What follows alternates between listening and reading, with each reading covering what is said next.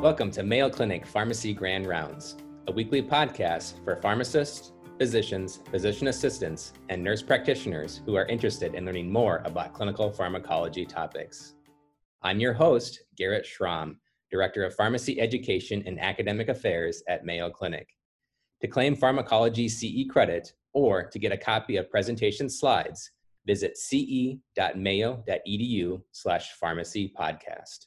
Cardiovascular disease is the leading cause of death in patients with end-stage renal disease on dialysis. The use of mineralocorticoid receptor antagonists, or MRAs, like spironolactone, have been shown to reduce cardiovascular mortality in non-ESRD patients with heart failure.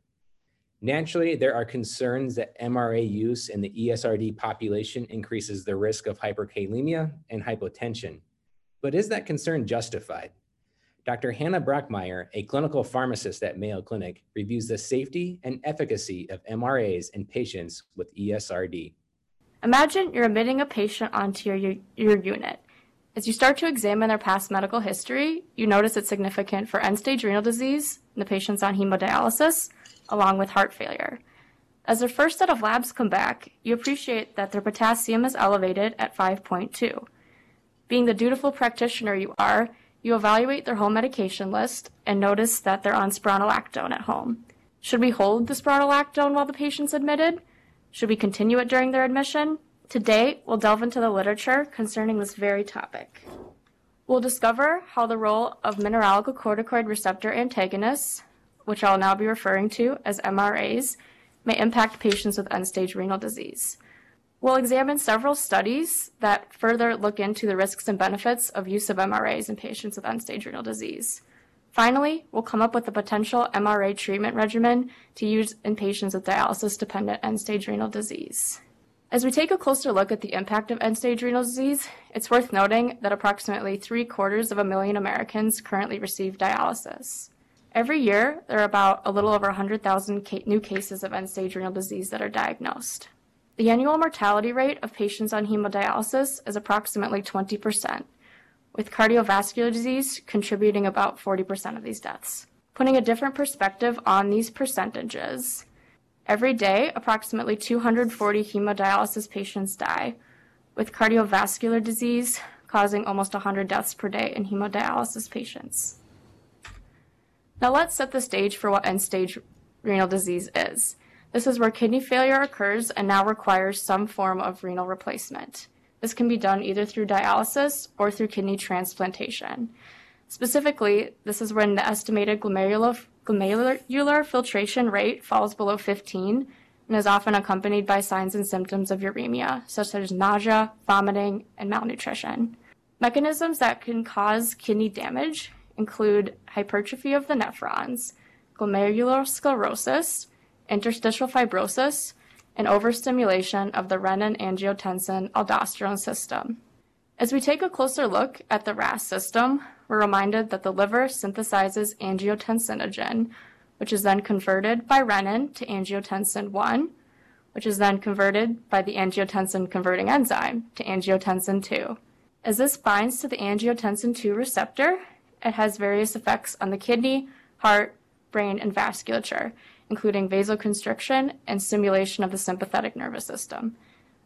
It also increases the synthesis of aldosterone, which has similar effects on these organ systems as well when it binds to the mineralocorticoid receptor. As we went through that pathway, several of these enzymes and receptors are fairly familiar to us, as these are the targets of several of our cardiovascular medications, including direct renin inhibitors that inhibit renin, ACE inhibitors working on ACE, and angiotensin receptor blockers that block the angiotensin 2 receptor. All of these medications have the potential to then decrease aldosterone synthesis. So, since we have ACE, ARBs, and direct renin inhibitors, what would be the benefit of adding an MRA to antagonize aldosterone at the receptor? This is because, over time, other stimulating factors, despite use of these medications, may increase aldosterone synthesis, which is known as aldosterone breakthrough. Therefore, using MRAs to antagonize aldosterone at the receptor may combat its effects. As we take a closer look at how aldosterone works in our body, I'll draw your attention to the middle rectangle, which represents a collecting tubule cell in our kidney. The left is the lumen, represented by yellow for urine, and on our right, we have the red representing our blood. As sodium moves through an epithelial sodium channel across the collecting tubule cell of the kidney, and then uses active transport powered by adenosine triphosphate to move into the kidney in exchange for potassium. This then in turn is excreted into the urine. Now, as aldosterone binds to the mineralocorticoid receptor, it causes upregulation of both of these channels. As these channels are upregulated, this allows for more sodium to be reabsorbed into the blood and more potassium is excreted. And as we know, water tends to follow sodium, and this is where we start to see the increase in blood pressure with aldosterone use. Conversely, as MRAs competitively compete with aldosterone to bind to the mineralocorticoid receptor, we don't see this upregulation of channels. Therefore, we see less sodium reabsorption and potassium excretion. And over time, we start to see more potassium in the blood, which can lead to our hyperkalemia, more sodium excretion, and as water follows our sodium, we see that diuretic effect. Not only does aldosterone work in the kidney, but it has an impact on other organ systems. As we look at how aldosterone can impact the heart, excessive amounts of aldosterone can lead to high blood pressure, left ventricular hypertrophy, fibrosis of the myocardial and potentially arrhythmias, none of which are good things in patients. As one of the effects of excessive aldosterone, hypertension is of keen interest in these patients since approximately 90% of ESRD patients have hypertension. As we look to treating these patients, ideally we start with lifestyle modifications. Specifically in hemodialysis patients, control of volume status is utmost important to help control their blood pressure. However, for some patients, this may not be enough, and we start to look to some of our medications, including calcium channel blockers, beta blockers, ACEs, or ARBs. Long-standing untreated hypertension may potentially lead to heart failure. Specifically, there's approximately 30% of hemodialysis patients have heart failure. As we look at treatment for heart failure with reduced ejection fraction, or HFrEF, what's recommended in patients with end-stage renal disease is an evidence-based beta blocker, such as carvedilol, bisoprolol, or metoprolol succinate. ACE inhibitors or ARB could be considered as well. However, there are concerns for hyperkalemia and hypotension in these patients that may limit some of our treatment options. One treatment option that we know could benefit these patients is the use of a mineralocorticoid receptor antagonist. As we've seen in the RAILS and EMPhASIS heart failure trial, using spironolactone or eplerenone in patients with HFrEF does decrease mortality. The ASCOT and Pathway 2 trial gave insight into spironolactone's effect on resistant hypertension, as both saw decreases in mean systolic blood pressure. However, it's worth noting these trials excluded patients with end-stage renal disease in one way or another. Although these trials excluded patients with end-stage renal disease, one trial that highlighted why MRAs may be of keen interest in this patient population was the German Diabetes and Dialysis Study. This trial of a little over 1,000 patients followed them for 4 years. It was noted that those who had an excessive amount of aldosterone at baseline were at an increased risk of sudden cardiac death. So now that we've described the effects of aldosterone in the body and that patients with an excessive amount in end-stage renal disease may be negatively impacted, which of the following would be a potential benefit of antagonizing the effects of aldosterone in a patient with end-stage renal disease through use of an MRA? Do MRAs increase left ventricular hypertrophy? Does aldosterone breakthrough lead to cardiac fibrosis? Does aldosterone reduce sympathetic activation and cardiac output? Or do MRAs increase blood pressure, which could improve post-dialysis hypotension? So I will invite you to answer the question below. You can go to polleverywhere.com/MayoRx or text MayoRx to 22333 to join and then respond with your recording answer. So as our answers start to come in, I would agree with the vast majority that aldosterone breakthrough could lead to cardiac fibrosis. Aldosterone tends to increase left ventricular hypertrophy, so MRAs have the potential to decrease this effect. Aldosterone typically increases the sympathetic activation and cardiac output, and MRAs tend to decrease our blood pressure, which may lead to post-dialysis hypotension.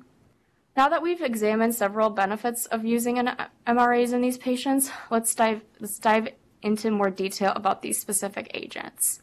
Spironolactone and eplerenone are both mostly metabolized by the liver and eliminated by the kidney.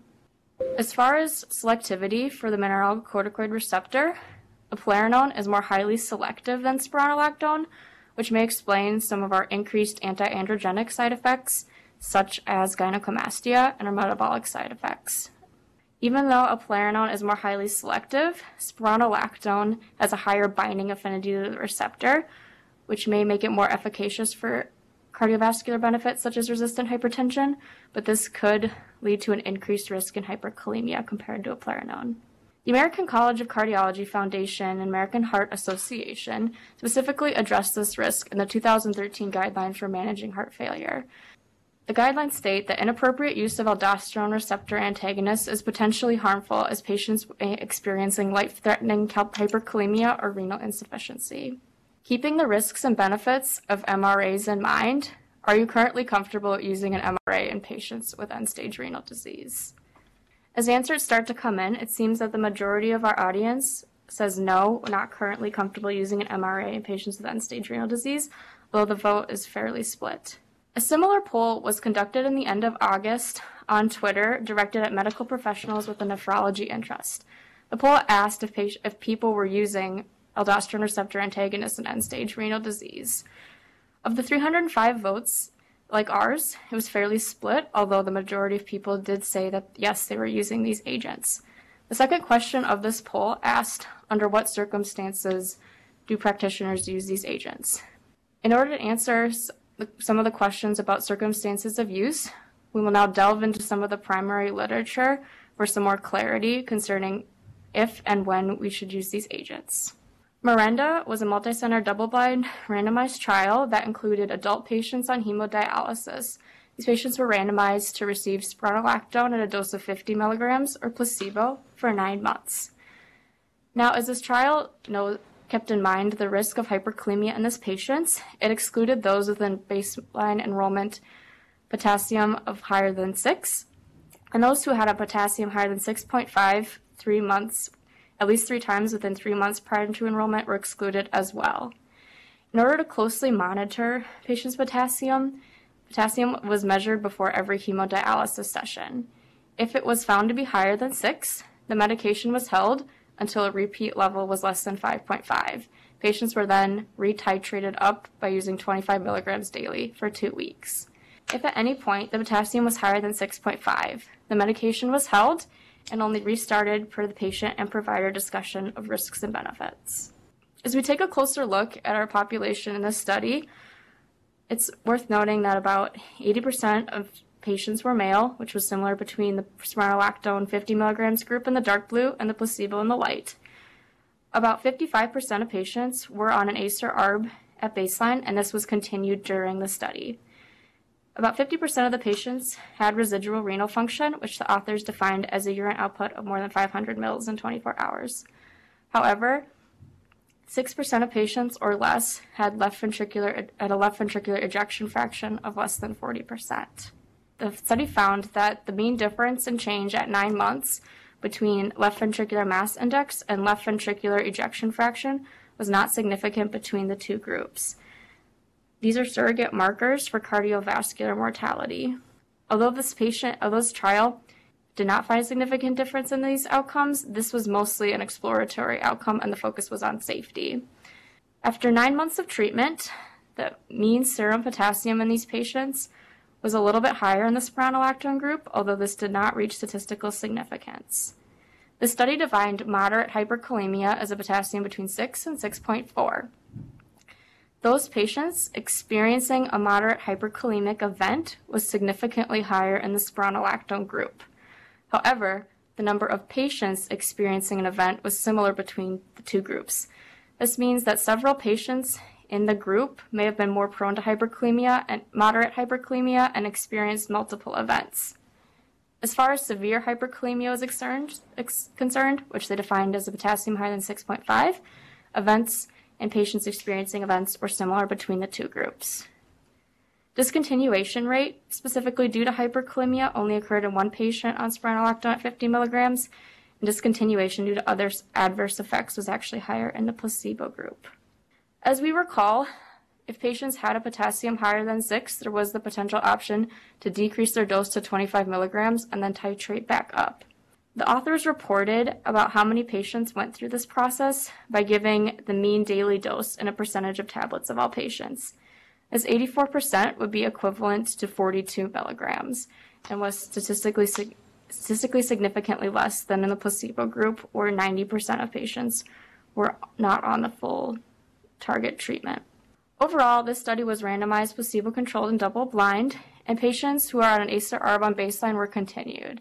This is important to note, as if we were inclined to give a patient an MRA who has a baseline cardiovascular disease, that we would want them to be on maximal therapy to benefit them, which would include an ACE/ARB. Also, we can get a clearer picture of how adding an MRA to an ACE/ARB impacts our potassium in these patients. There was a protocol in place to adjust the medication due to hyperkalemia, which could also be applied if using medications in these patients. The cardiovascular outcomes were surrogate markers. There was a low inclusion of patients with HFrEF, with only about 5%, which this is a patient population we'd be especially keen on seeing how this impacts them. Another thing is that they did monitor the potassium before every dialysis session, which may not be practical in the outpatient setting with MRA use. Overall, we saw that spironolactone at 50 milligrams does increase the events of moderate hyperkalemia, which they define as potassium between 6 and 6.4. No difference was found in our surrogate cardiovascular outcomes. Although we saw that spironolactone at 50 milligrams has the potential to increase hyperkalemia, another study evaluated the impact of different doses of spironolactone. This multicenter double-blind randomized trial included adult patients on hemodialysis. These patients were randomized into 4 different arms. So one arm was the placebo group, one 12.5 milligrams, one a target dose of 25, and another a target of 50. In order to achieve these higher target doses, patients were slowly titrated up, with their doses being doubled every 2 weeks as tolerated. So we can see that in the 50 milligram group, they started on 12.5, moved to 25, and then 50 milligrams. Of note, one patient in the 25 milligram group was not able to tolerate that dose and stayed on 12.5, and 2 in the 50 milligram group stayed on the 25.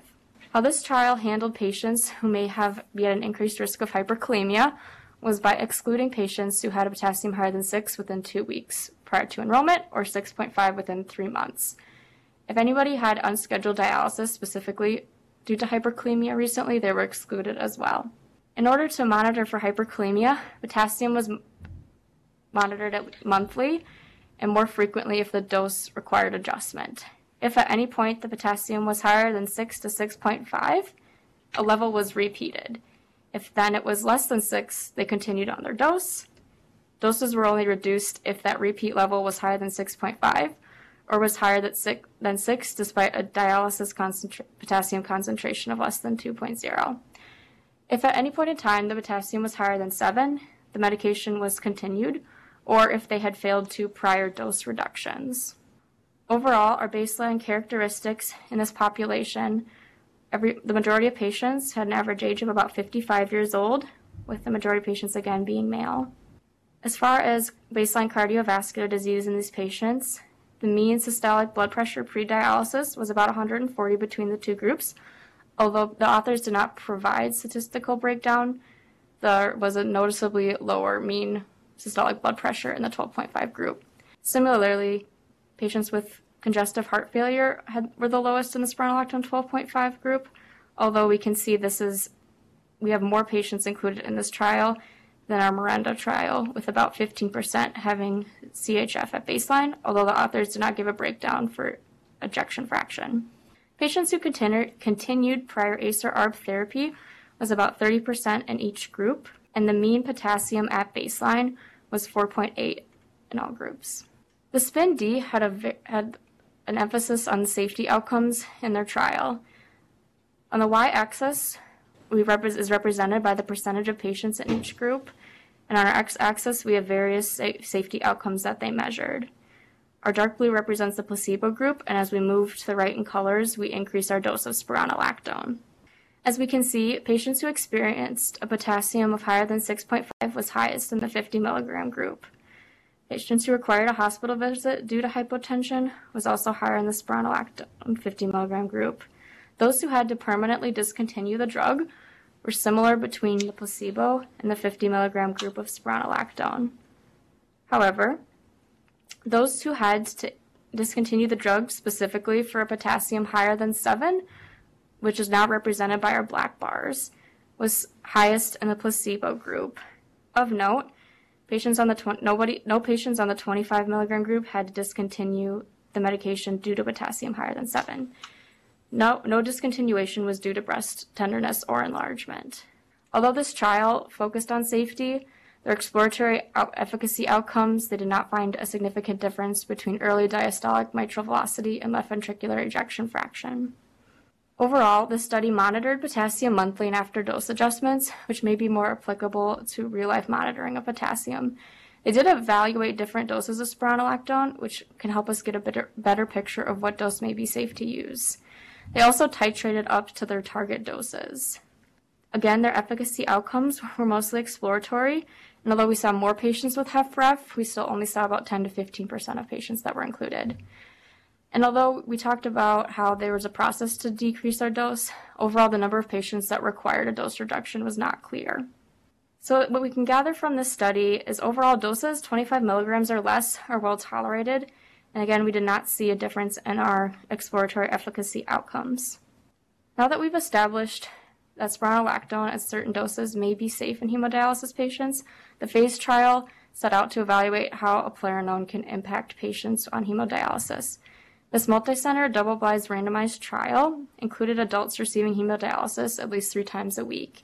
They were randomized to receive eplerenone at a target dose of 25 milligrams twice a day or placebo. The patients were treated for 3 months. Patients with a potassium higher than 6 at baseline within 4 months prior to enrollment were excluded. Similar to our SPIN-D study, patients were titrated up to the target dose, the pink. So as we kind of evaluate the different steps of dose titration, we see that patients had started at hold, potentially moved to 3 tablets weekly, which the tablet represents 25 milligrams of eplerenone or matching placebo, then could move up to 1 tablet daily, and then finally the target dose of eplerenone, 2 tablets daily. Patients were titrated up or titrated down according to their potassium level or if they had symptomatic hypotension. Specifically, if the potassium is between 6.1 and 6.5, they were decreased by 1 step. If on repeat the potassium was less than 6, then they were increased up 1 step. If at any point the potassium was higher than 6.5, the dose was held and then restarted per provider discretion. This trial, they monitored the potassium every week for 3 weeks and then monthly. As we look at the baseline characteristics of our trial population, the average age was about 60 years old, with the majority of patients being male in both groups. Our baseline cardiovascular risk factors, the average systolic blood pressure was about 135 between the two in both groups, and patients who were included with congestive heart failure was about 10%. Those that continued baseline prior ACE and ARB was 40% in each group, and the average potassium before starting an MRA was again 4.8. This study also primarily focused on safety, with the primary endpoint being discontinuation due to potassium or hypotension. 3 patients in this eplerenone group experienced the primary safety outcome, and 2 in the eplerenone group, which was not found to be significant. Those that experienced hyperkalemia, specifically a potassium higher than 6.5, was higher in the eplerenone group, although this did not achieve statistical significance. Those with potassium higher than 7 was also higher in the eplerenone group than placebo.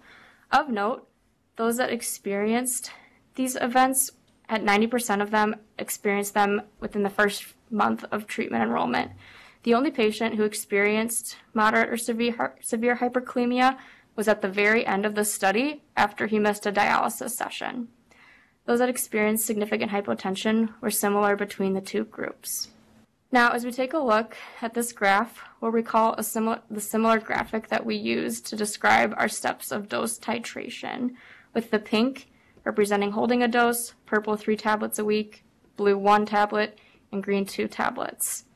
Our more solid colored column on the left represents eplerenone, the pattern placebo, and as we move along the x-axis, we move through time of this trial. So during week 1, patients were typically started on 1 tablet a day or 25 milligrams of eplerenone or placebo. As we move to week 2, we can see that about 70% of patients were able to achieve the target dose in both groups.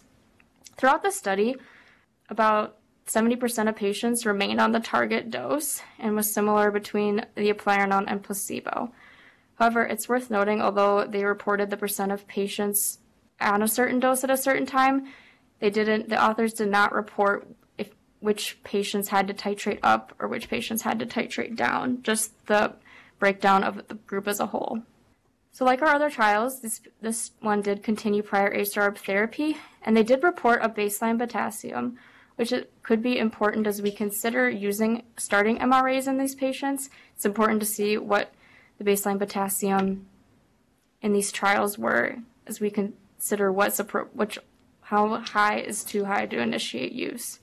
There was also a protocol in place to adjust the medications due to adverse effects. This trial only followed patients for 36 weeks. It did not include a lot of patients with HFrEF at about 10%, and it was unclear which doses were associated with the adverse effects, as patients frequently could have moved up or down in dose titration. So what we can see from this trial is eplerenone at 25 milligrams twice a day or less is fairly well tolerated compared to placebo in patients on hemodialysis. Although the trials so far, we focused a lot on safety and our efficacy outcomes were mostly exploratory. The DOHA study put a primary focus on cardiovascular outcomes in their multi-center open-label randomized trial across Japan. Like our others, they included adult patients receiving hemodialysis 3 times a week. These patients were randomized to receive spironolactone at 25 milligrams daily or remained in the control group. They were followed for 36 months. Patients were excluded who had a baseline potassium of 6.5 within the 2 months prior to enrollment. Now this trial, they monitored the potassium every 2 weeks for the 36 months. If at any point it was found to be higher than 6.8, they then held the medication. Or if patients were experiencing breast pain or gynecomastia, or the treating provider could hold the medication at their own discretion. Baseline characteristics in this trial was our average age was a little bit higher than what we've seen so far, being about 67. The majority of patients were male, a little bit higher in the spironolactone group compared to the control. Our systolic blood pressure was also a little higher than what we've seen at about an average of 152, or 150 between the two groups. And again, we saw about 40% of patients continue prior ACE or ARB therapy. So I'll draw your attention to our first outcome, which was first occurrence of cardiovascular or cerebrovascular event that caused death or hospitalization.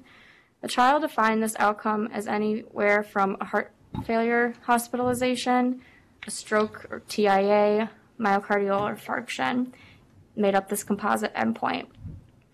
9 patients in the spironolactone group experienced this endpoint, and about 23 patients in the control experienced this endpoint, which was found to be significantly less in the spironolactone group.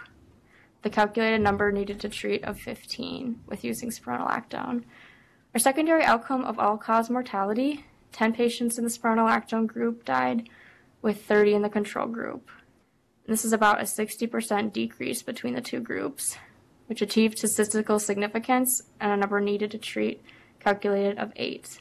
Although we see strong efficacy outcomes with spironolactone use, we'll call our attention to our safety outcome.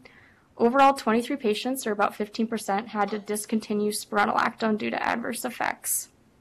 The specific breakdown of the adverse effects in these 23 patients is represented by this graph, with breast pain and gynecomastia making up about a 2/3 majority, Only 3 patients in the spironolactone group had to discontinue the drug due to hyperkalemia, with respective potassium values of 6.6, 6.7, and 7.3.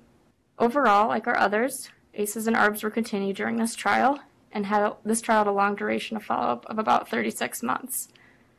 It also examined a clinically impactful cardiovascular outcome by looking at cerebrovascular and cardiovascular mortality and events.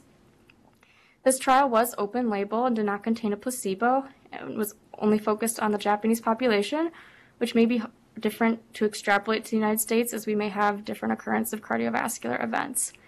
It was also unknown if patients with HFrEF were included in this trial. And although we saw that they held the medication if the potassium was higher than 6.8, they did not report if there was a process for resuming the medication. And since we also saw that only 3 patients overall discontinued the medication, there may have been some sort of process in place for resuming. So from this trial, we similarly saw that spironolactone 25 milligrams was well tolerated, and it was associated with a decrease to the first cerebrovascular or cardiovascular event and all-cause mortality. So keeping what we've mentioned so far in mind, which of the following was a risk of MRA use in patients with end-stage renal disease? Did we see a decrease in left ventricular ejection fraction? Did we see arrhythmias with a potassium higher than 7.5? Did we see significantly increased risk of hyperkalemic events defined as potassium higher than 6.5? Or did we see more hypotension with MRA use? So as the results start to come in, I would have to agree with the majority that we did see more occurrence of hyperkalemia in the spironolactone group. We did not see a significant difference in left ventricular ejection fraction between the 2 groups. Although we had several potassiums reported higher than 7, the authors did not give guidance to whether arrhythmias occurred. Also, from the SPINDI trial, we did not see significant hypotension with use of an MRA. So as we summarize the evidence, it's noted that spironolactone at a dose of 25 milligrams or less may be safe in patients with end-stage renal disease on hemodialysis, or a eplerenone at a similar dose may also be safe. Overall, although the DOHAS study did provide significant differences in a cardiovascular endpoint, I believe that cardiovascular benefits require further studies. We did see that moderate or severe hyperkalemia may be more likely to occur during the first month of use for MRA.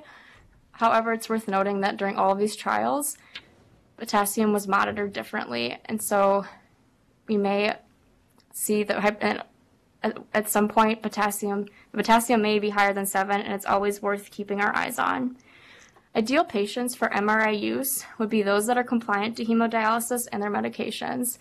As we recall from the FACE study, a patient who missed a dialysis session did experience significant hyperkalemia, and those with a minimal history of hyperkalemia would be ideal to use these as well, as in all of our trials, in some way or another, those with the elevated baseline potassium were excluded.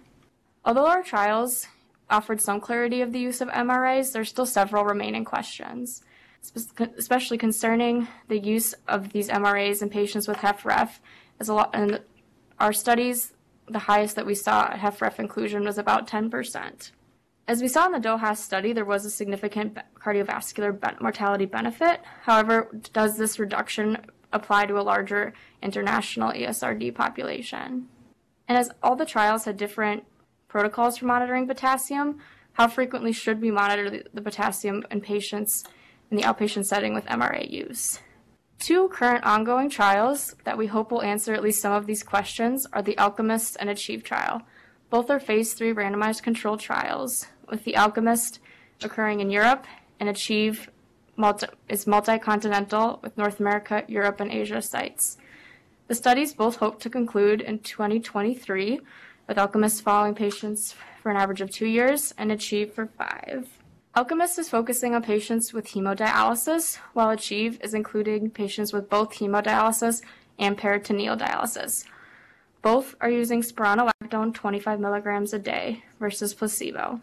The primary outcome for Alchemist is similar to what we saw with our DOHAS study, with time to first onset of non-fatal MI, acute coronary syndrome, stroke, heart failure, hospitalization, or death due to cardiovascular causes. Achieve is looking at cardiovascular death or hospitalization from a heart failure exacerbation. Currently, Alchemist is recruiting a little over 800 patients and Achieve a little under 3,000. As we wait for the results of these two trials, I'll invite you to apply what we discussed today to a patient case. A 55-year-old female on hemodialysis is compliant with her meds and her appointments. A recent echocardiogram showed an ejection fraction of approximately 30%. Together, her nephrologist and cardiologist have discussed maybe adding an MRA to her treatment regimen. Her baseline potassium is 4.8 on average. Her average systolic blood pressure after dialysis is 144/90. She's currently on carvedilol and lisinopril. As a cardiologist and nephrologist come to you to discuss a dose, if you were to initiate this patient on MRA, what would your goal dose be? So as the results start to come in, I would agree with the majority of that spironolactone 25 milligrams daily would be my goal dose, as we saw that this had a significant cardiovascular impact. However, I think starting spironolactone at 12.5 milligrams daily and then potentially titrating up could be considered as well. We did see an increased risk of hyperkalemia with doses at 50 milligrams daily.